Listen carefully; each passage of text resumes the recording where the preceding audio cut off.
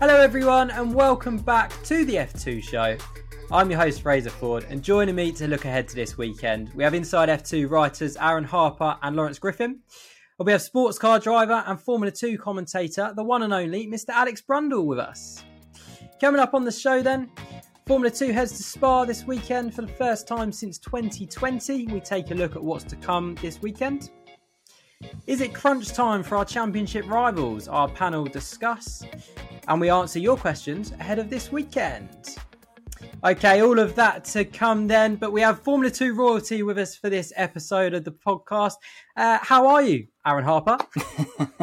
I'm very flattered to find that you think I'm royalty. I'm all right. It's been a long time without any racing. Well, I say any racing action. I've tuned into Formula E and IndyCar. Well, I recorded the IndyCar because it was on at unsociable hours. But yeah, it'd be good to get back to Formula 2 and where better than Spa-Francorchamps, a classic circuit. Yeah, really looking forward to that. Obviously, a really special guest on the show today, Lawrence Griffin. Excited to get the racing going again after the summer break. Yeah, absolutely. You keep mispronouncing Alex Brundle though, but it's been a really tense time over the summer, just waiting to get back into the racing, knowing that we've got a real battle on our hands for the championship. So I'm looking forward to it.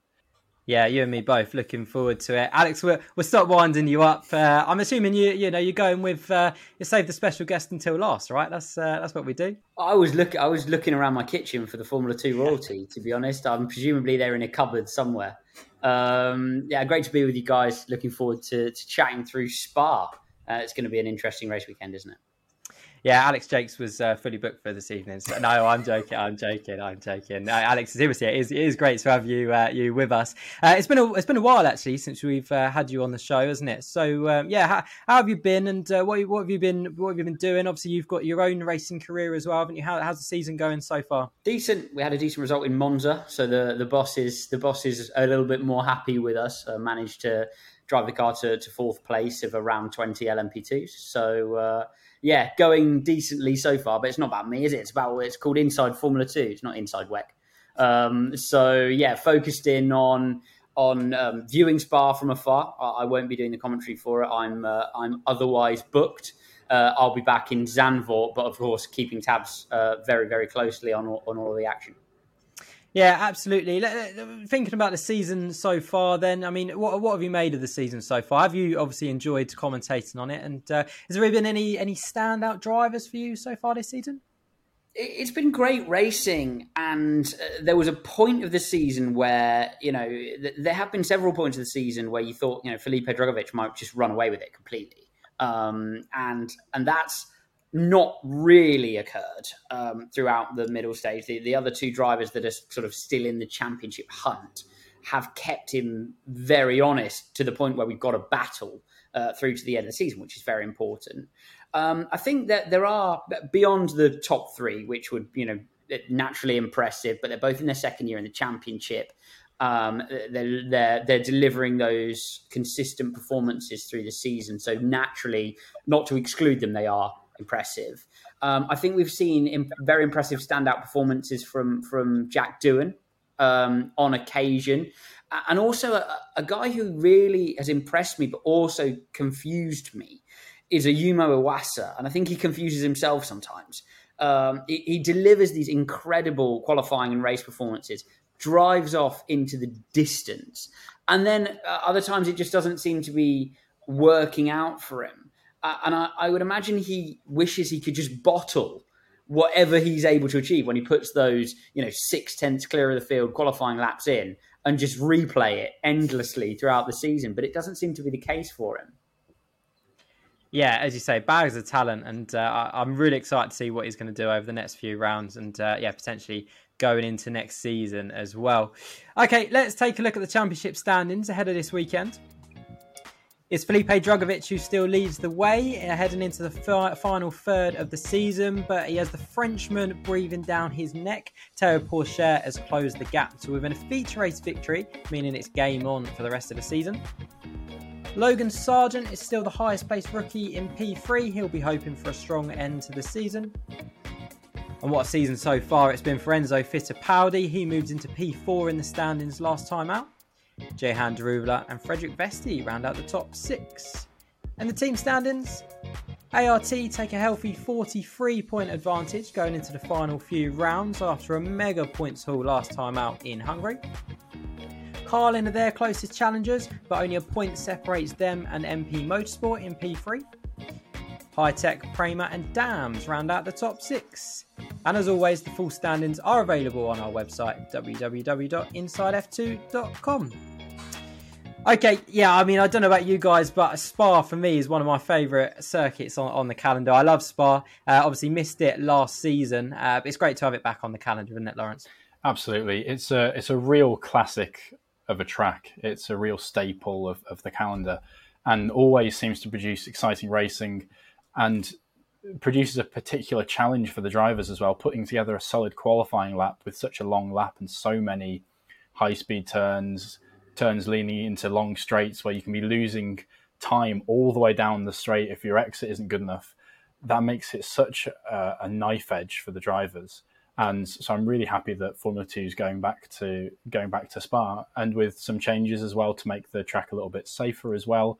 Hopefully that will allow us to go racing without fear for anybody getting hurt around that track, which is the last thing we want to see ever.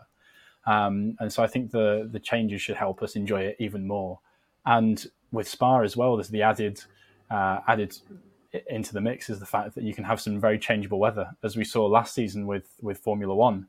So perhaps it's a good job that we missed Spa last season, because who knows whether we would have had much racing there at all. But I'm glad that we're going back, and hopefully we can have some exciting conditions, but not too chaotic as we saw last year. Yeah, I looked at the forecast earlier, and it does actually look like there's a bit of rain about, doesn't it? So let's hope there's not a repeat of the Formula One race last season. Lawrence has just touched on it there, Aaron. Obviously, a re-profiled Eau Rouge with safety at the forefront of those changes. It was a change that had to be made, wasn't it? But it's a good one, right? Yeah, any step in safety is a positive one, because you don't want anyone getting hurt. You don't want anyone getting hurt, as Lawrence said, end of story.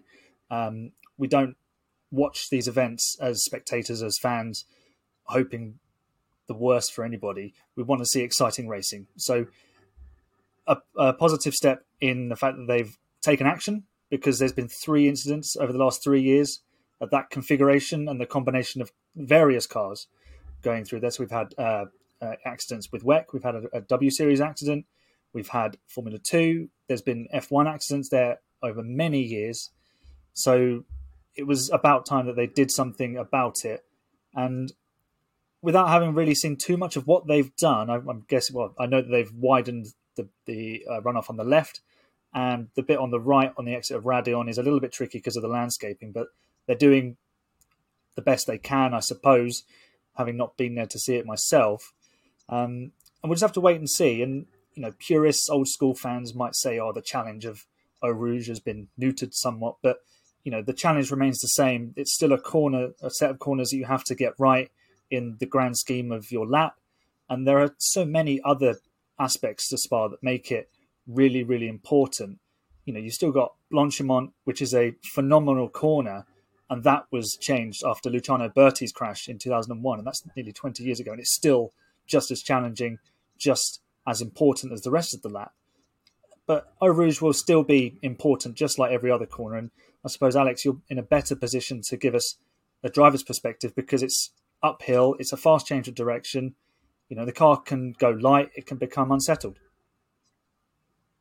Yeah, certainly. I mean, when I raced there earlier on this year, it's interesting, the changes that they've made. The challenge of Eau Rouge changed when they took the walls away and the grass and the gravel. So it's the same challenge in terms of a corner as the previous tarmac penned iteration was. And I think I was spending some time with Pietro Fittipaldi recently. Actually, Enzo probably merits a mention in our previous segment as another driver who's been incredibly impressive through the early stage of the year. Who, of course, had his power steering failure in a sports car in there a few years back, and the consequence and the recovery. A guy who knows only too well how hard that corner can bite. I think cars bouncing back onto the racetrack is unacceptable, and we've seen various crashes in all sorts of sports cars and GT racing. The absolute worst thing imaginable. Well, there are two terrible things that can happen to you in a race car. Firstly, you can hit an articulated piece of machinery. That's an absolute disaster, and we've seen some horrible accidents associated to that. Second thing you can do is stop in the middle of the track and be hit by another car, which is what we're talking about here. So, all credit to Spa, who've managed to not change the profile of Eau Rouge. There have been changes all around the circuit, actually, and it's something I really support. They bring a lot of gravel back. Expect to see stoppages in the races, more than we generally do. There's a lot of gravel very close to the track now. So there will be drivers going off and stopping in the gravel. They said they weren't going to change the profile of the racetrack, but they have. The racetrack, particularly down at turn 9, has changed significantly. And the drainage as well. If there are wet conditions, now they've put the new turn 9 in with a quicker option for bikes on the inside is really not quite, well, it certainly wasn't up to snuff when I raced there earlier on in the year. So expect drama in wet conditions. The track has definitely changed. So it's worth a check-in on free practice if you don't normally watch it. Yeah, definitely. Really, really looking forward to it. Alex, what's in your opinion, what's the most enjoyable and the most challenging part of the circuit? There's a very underrated section, which is from the exit of Pouhon, the double left, through the Piff-Paff chicane and into Stavelot, which has a lovely rhythm to it and is very technical. As a driver, you carry a lot of apex speed. Spa is fantastic. There's only one part of the racetrack I don't really enjoy, and that's the Lemcombe chicane and then down into Brussels, the hairpin. It's a little bit fiddly, but the rest is just fantastic. And great for racing as well, and that's why we like it. It's a circuit that the drivers enjoy. It has that kind of epicness to it. You feel like you've travelled the distance in a bit the same way as you do when you drive Le Mans. The way that you don't when you drive somewhere like Hungaroring. You've very much circulated a racetrack when you've driven the Hungaroring. When you drive Spa, you feel like you've covered the course, if you know what I mean, which is a great feeling to have. And challenging for drivers, challenging in terms of setup, and challenging for teams. I have to concur with you there, Alex. Sorry, Fraser. I have to concur with you there. I mean, I've not driven Spa like on the ground, but from playing the Formula One game, when you get that section right, it makes a huge difference to your lap time. And it's also so easy to get it wrong. If you run too wide on the exit of the chicane, you can get a kick of oversteer, and it's just puts your entry off, and you lose that apex speed, and then you're carrying that speed all the way through Blanchimont and into the bus stop. Yeah, well, there's one of those places that they've actually added gravel now. So there are watch closely when the cars first run on circuit, because some of the changes are very subtle but very critical to the way the racetrack is driven, and that's one of them. There's gravel now on the exit of the Piff-Paff chicane. So where you used to be able to escape wide, have a bit of a race over that green tarmac out on the right-hand side, no more. There will be drivers who are so... I mean, you've got to remember, even British domestic series have a bit of a recce over to Spa. It's a racetrack we're all in the rhythm of over so many years. And so there will be drivers who are so used to driving the rhythm of Spa, they will actually make mistakes due to familiarity, make mistakes due to bad muscle memory, if you like, which I think will be interesting to see and see who can adapt in the early stages. Yeah, really looking forward to seeing Formula 2 cars running riot around the Spa circuit this weekend. Let's talk about the championship battle then. Obviously, Felipe Drugovich, Teo Pourchaire, almost probably, stretching clear of the rest last time out. How important is this weekend and the next 3 weekends, really, Alex, for Felipe Drugovich and Teo Pourchaire? And we'll put Logan Sargent in that category as well, in terms of there's a lot of uncertainty around Formula One seats in the driver market at the moment. Is it as simple as 3 good weekends for one of those drivers, catapults them into the serious conversations for a Formula One seat, or 3 bad weekends kind of rules them out of a future in Formula One? I think it's a different 3 races for Felipe Drugovich than it is for the other 2, to be honest, because he's not affiliated to any kind of driver program. It's a really weird situation. I mean, he's one of the most experienced Formula 2 drivers of all time, actually, now. And so he's sitting in that role of the driver who has a lot of races behind him and is now, pushing for a Formula 2 championship victory. What will that mean for him? Will it get him a seat in Formula 1? Maybe, but it's going to have to... I think for Felipe Drugovich now, he has to deliver something spectacular. He has to deliver a whitewash through to the end of the year, and it has to be very impressive to really hook in to one of those programs and enter through the side door, if you like, of the driver market. I mean, the other 2, you've got Teo, who has so much help in the governance of Sauber. Logan, Williams, Capito, always saying how impressed they are with him. So those 2 have got to deliver a meritorious performance. It's big for all 3. Nobody knows what's going to go on with Oscar Piastri. Nobody knows where the seats are going to fall. The front of the grid is kind of gridlocked out, isn't it? And now all of the jockeying are over those kind of mid-grid seats. So yes, delivery time, isn't it? It really is. It's unbelievable that a driver that has never driven a Formula 1 race is causing quite a bit of drama in Formula 1. But let's wait and see how that unfolds. Lawrence, we speak so often, don't we, about the momentum in motorsport, and particularly in Formula 2. We saw Mick Schumacher in 2020 carry that momentum into the second half of the season, or the latter half of the season, definitely, to go on and win the championship. Is that something that Teo Pourchaire has maybe now compared to Felipe Drugovich after the last round or 2? I think so. He's certainly had a good last couple of rounds in France and Hungary, while Drugovich and particularly Logan Sargent have had a really, really tough time of it and just have struggled to accrue the points that Pourchaire has. But it also depends on other drivers. It's not just a question of his momentum. How will Drugovich, how will Sargent respond? We saw Iwasa perform so well in France. Will he start to find that consistency that Alex spoke about? So there are so many factors thrown in there. And I think although he has some momentum, all the other drivers had that chance to have the summer break and to sort of reset going into the next round in Spa. So I think it will be game on again. All of the top 3 will be coming out guns blazing, and it'll be I hope at least it'll be a proper battle to the finish. And we talk about how Pourchaire, how his chances are for a Formula 1 seat in the future.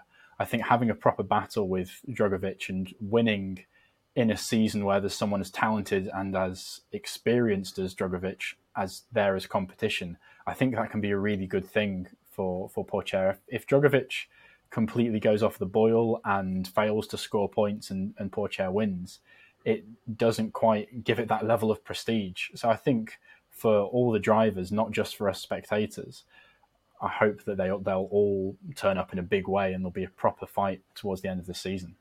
Yeah, completely agree. Looking forward to seeing those 2 really, really battle it out. I think that would be great from a fan's perspective, definitely. Aaron, a few other drivers with momentum. We've already mentioned Enzo Fittipaldi, obviously in a great vein of form at the moment. Frederick Vesti with a bit of momentum now as well, and obviously Ayumu Iwasa as well. There's 15 points separating Enzo Fittipaldi in P4 and Yuri Vips in P10. I mean, that shows how competitive Formula 2 is, doesn't it? I guess any one of those drivers will fancy their chances of a top 5 finish, right? Yeah, and like you say, momentum is well talked about within sport, and you're either riding its wave or you're searching for a way to build it as you go through your competition. And with the way that the Formula 2 calendar is set up this year, you've got a mini sprint of 3 races in 3 weekends, and it could be make or break. And there's a massive gap then to the end of November and Abu Dhabi.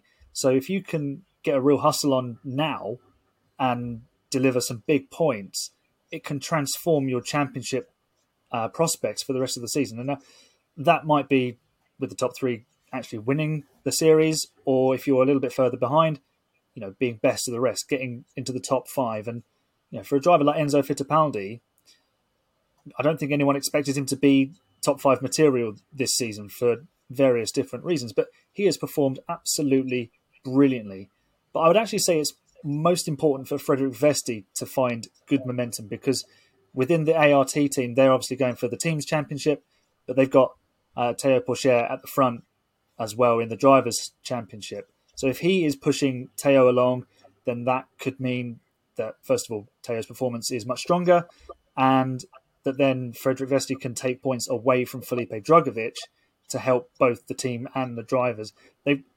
I know it's sort of an individual sport in the way that they play this, rather than a team way in Formula One, but they've almost got to play the team game between those two and make sure that they're both delivering to maximise their chances for the team's championship and for Théo Pourchaire. Yeah, 100%, and I think those drivers will, all be hoping for a good round this weekend. Okay, a few weeks ago on the F2 show, we offered you guys, our fans, the opportunity to win a brilliant prize, a Liam Lawson signed driver card. All you had to do was tell us how many points Carlin had so far this season, and tag a friend on the social media channel that you were answering on. We had so many of you enter and answer the question correctly, so well done to all of you guys. But unfortunately, there can only be a few winners. We used a wheel to select the winners at random. Head over to our social media channels to see the winners announced. Congratulations to all of our winners, and we'll be reaching out to you via DM over the next coming days to work out how we can get them sent out to you guys. And keep an eye out on our social media channels as well for more competitions coming your way over the coming weeks and months. And you never know, you might be able to get a dinner date maybe with Alex Brundle as our next prize. We'll wait and see on that one. I'm very busy. Very busy. He's a busy man. Okay, moving on then. Lirim Zendelli is back in Formula 2, replaces Ollie Caldwell at Campos for this weekend after Ollie Caldwell picks up 12 penalty points. Lawrence, excited to see Lirim Zendelli back? Yeah, it'll be interesting to see what he can do. We see these driver changes happening so often in Formula 2, so how a new driver steps in, competes against their teammate, perhaps will give us a better idea of how Ollie Caldwell was actually performing when someone who's had Formula 2 experience goes and steps back into that seat. Yeah, excited to see him back this weekend. Alex, it's a debate we've had a few times on the show this year, so I'm interested to get your take on it. Should drivers be receiving a penalty points on top of the 5-second penalty that they're receiving in race for track limits? Is that a little bit harsh to give them a penalty point as well? Obviously, from a driver's perspective. Yeah, I was going to chip in. I thought the question might come. I was going to chip in. I don't think it's fair. What you're talking about there is a competition point for me. You're not really talking about an indiscretion. You haven't necessarily directly affected anybody else's race. It's a little bit like disqualifying Roger Federer from Wimbledon for faulting too many serves, isn't it? The penalties are there for a reason, because the tracks don't have enough gravel around them. That's the reason they're there. But the drivers fall foul of them. They're trying to run the cars to the absolute limit. Yeah, they get the penalty. But I don't see why that they should lose the opportunity to compete in future rounds. No. It's a difficult one, isn't it? And we had loads of different opinions on it so far this season. A few people saying that they're professional drivers and they should be able to keep the car within the limits. But yeah, for me as well, it just seems a bit hard. One or the other, maybe. I mean, the 5-second penalty in race seems pretty sufficient enough to me. But to get that on top of, and Ollie Caldwell, majority of his penalty points this season have been for track limits, which it is a shame to see him miss the round, isn't it, Aaron? Yeah, and when you say it like that, he's just strayed. It could be as much as 1 millimeter every time, and it adds up to a total of 12 millimeters that he's gone too far, and that's not really. I know this is probably going to annoy a few people. That's not in the spirit of racing or the rules. That's not how they're supposed to be applied. If someone's making obvious Fernando Alonso style corner cuts and breaking rules, and if you've done something that's worthy of penalty points, then fair enough. if you like speeding into the pit lane, it's a slam dunk. It's a safety issue. If you go too fast, that's it. End of story. But track limits, as Alex said, the gravel is there to stop drivers exceeding the track limits and taking liberties. Should be there. They're at Spa now, as you've given us the inside scoop on that. Yeah. So the gravel should be there to stop the drivers doing this. And then there'll be nothing to argue about because you know where the limit is. And if you go past it, you're punished anyway because you pick up a puncture, you go off, you spin, you're out of the race. You know, if you're allowed to do it, if you allow them to do it, they're going to do it at the end of the day. At Aaron Harper 41 on Twitter, if you disagree with him on that. I don't. I'm right behind you. I mean, realistically, the tracks, the circuits need to punish the drivers inherently for making these errors, and then that would save us a whole lot of paper, wouldn't it? I mean, you're looking at every single Formula One driver on the grid last year received a track limits penalty at some point. So either your contention is they're all rubbish and incapable of driving, or they're shooting to get their cars within millimeters of the limit because that's the fastest way around. And goodness me, sometimes they miss. So it's a part of the sport. It's a nice band-aid to punish the drivers, but with penalties for missing the track limits. But we need to progressively move towards circuits that are, while remaining safe, naturally defend their own limits. Yeah, completely agree. And I hope we see that moving forwards because we don't want to see drivers missing rounds. For things they've already been penalised for. So, okay, let's stick with Campos then. Obviously, Ralph Boschung missed the last few rounds due to injury. Absolutely gutted as well because we're big Ralph Boschung fans. I know Jim Kimberley's a big Ralph Boschung fan as well. How frustrating is that for him, Aaron? He had such a good season last season, didn't he? Obviously hoping to see him back over the next few rounds, but not sure it's looking that way at the moment. No, I mean, I did a little bit of research before this about his injury. So if you just bear with me a moment, I'll read it.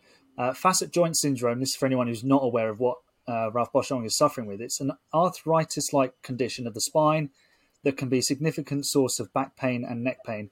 It's caused by degenerative changes in the joints between the spine bones. So the cartilage in the facet joint can break down and become inflamed, triggering pain signals in the nearby nerve endings.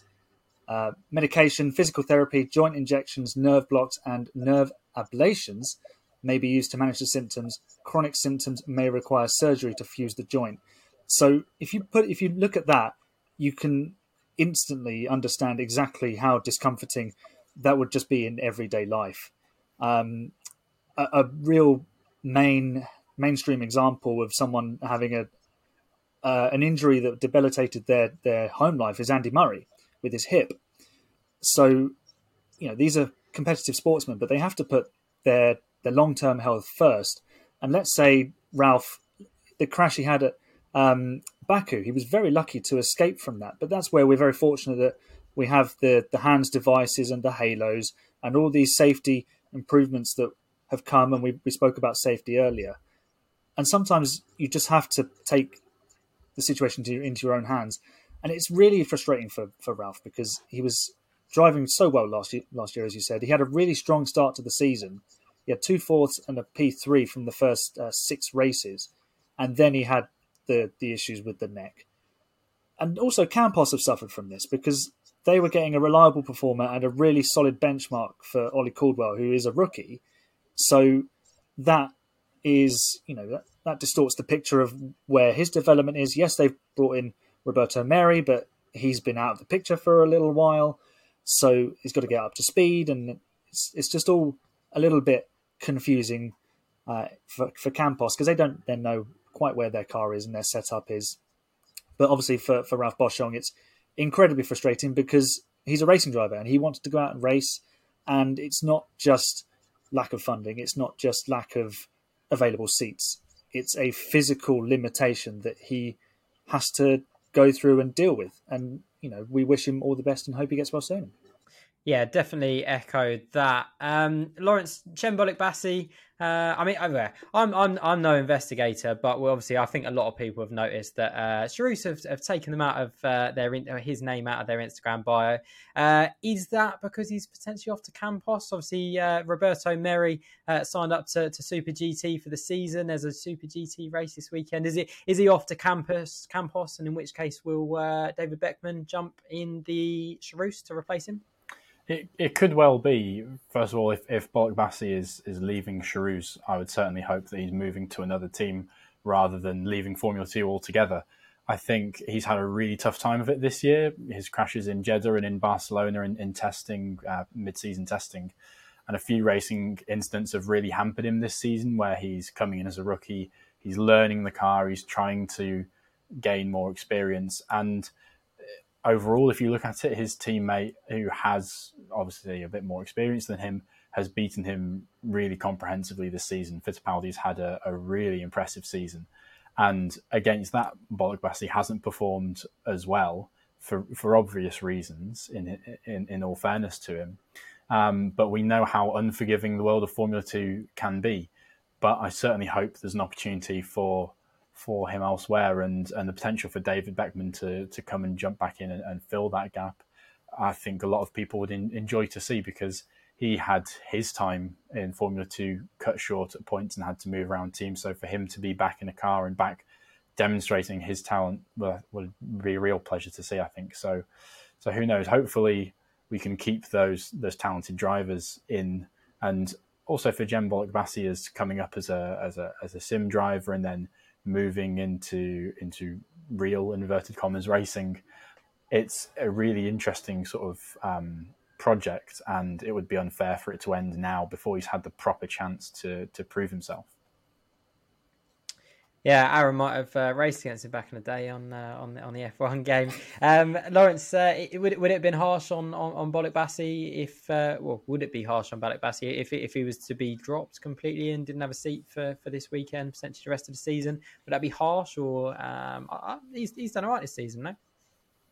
Yeah, like I said, it's hard to judge because he has had a couple of incidents, and those crashes, particularly the crash in Jeddah so early on, and it's such a hard impact. How that affects your confidence as a driver is something that I will never fully be able to appreciate, especially as you're starting to build up that experience. So it feels like he hasn't really had a fair run at it, particularly this season, and so I think it would be quite harsh. But again, harsher decisions have been made in the sport.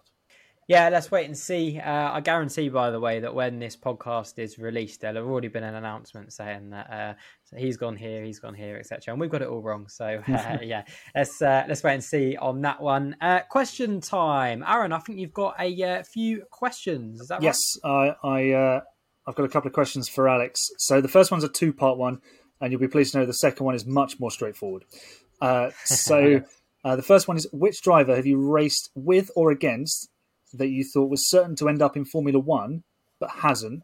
Or have you met a sports car driver since you graduated from the junior Formula that has made you think that they have the skills to go into Formula 1? Oh, so many. So many. Yeah, there are about, I would say I could make a Formula 1 grid of sports car drivers. Maybe I'm just deluded. I don't know, but I feel but I've seen drivers come back and forth from actually, LMP2 to Formula 1 and back again. K-Mag is the one which jumps immediately to mind, but there have been others. Fernando Alonso had a go once.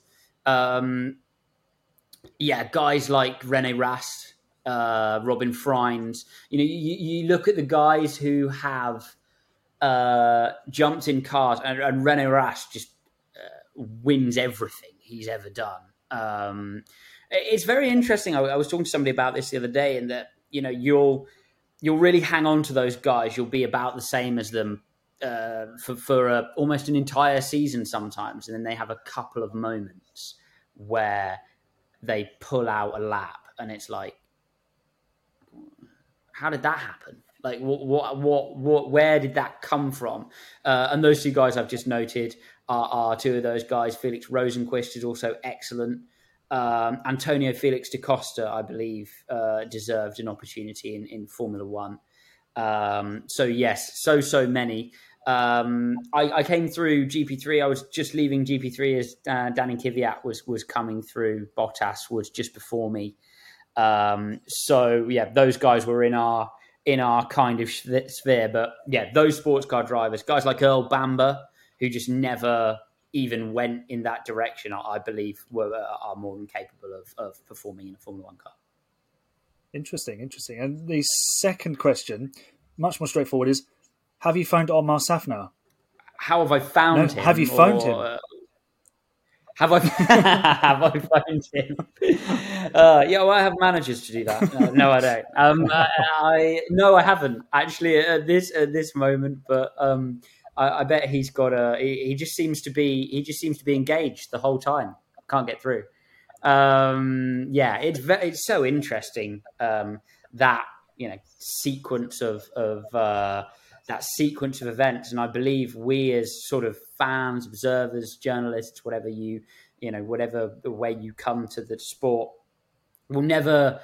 There are going to be about 4 people who actually know what's played out in that scenario. What I do hope is that Oscar gets a run in a Formula One car, because I'd like to see how he does. Just for, not for his sake, purely for my sake. I'm just interested to see how he does. And I think that feeder series need that. The road to F1 needs that. So I really hope he doesn't, through trying to negotiate the best deal for himself, actually end up generating a crack and then falling through it. Because it looks like that might be a possibility, and for his sake, I really hope it's not. Who do you think, Alex, if you had to make a prediction, where do you think Oscar Piastri will be in 2023? I think looking at the when it comes down to the contractual stuff, and I make it absolutely clear, I believe it's under considerable legal discussion, so I know nothing of said legal discussion. I'm purely a speculating a commentator observer. I believe that drivers end up generally where they want to drive and where the teams want them to drive, and that for the reason that it's actually, when you think it through, not particularly prudent or safe to ask drivers to drive for teams they didn't actually expressly want to drive for. And for that reason, I think he's very likely to end up at McLaren, where I believe he wants to be. But like I say, I know nothing about that. That's purely a speculative, based on a little bit of experience of being a driver and doing contracts to drive racing cars. That's what I would suggest. Yeah, it'd be a great benchmark to go up against Lando Norris in his first season as well, wouldn't it? So, looking forward to seeing how that unfolds. Okay, that's all we have time for today. My thanks to Alex, to Aaron, and to Lawrence for joining me on today's show. If you've enjoyed the show, make sure you give it a like, subscribe for more Formula 2 content. Let us know what your thoughts are in the comments, and let us know on social media as well. Hashtag the F2 show. But from me, Fraser Ford, and all of us here at Inside F2, we'll see you next time.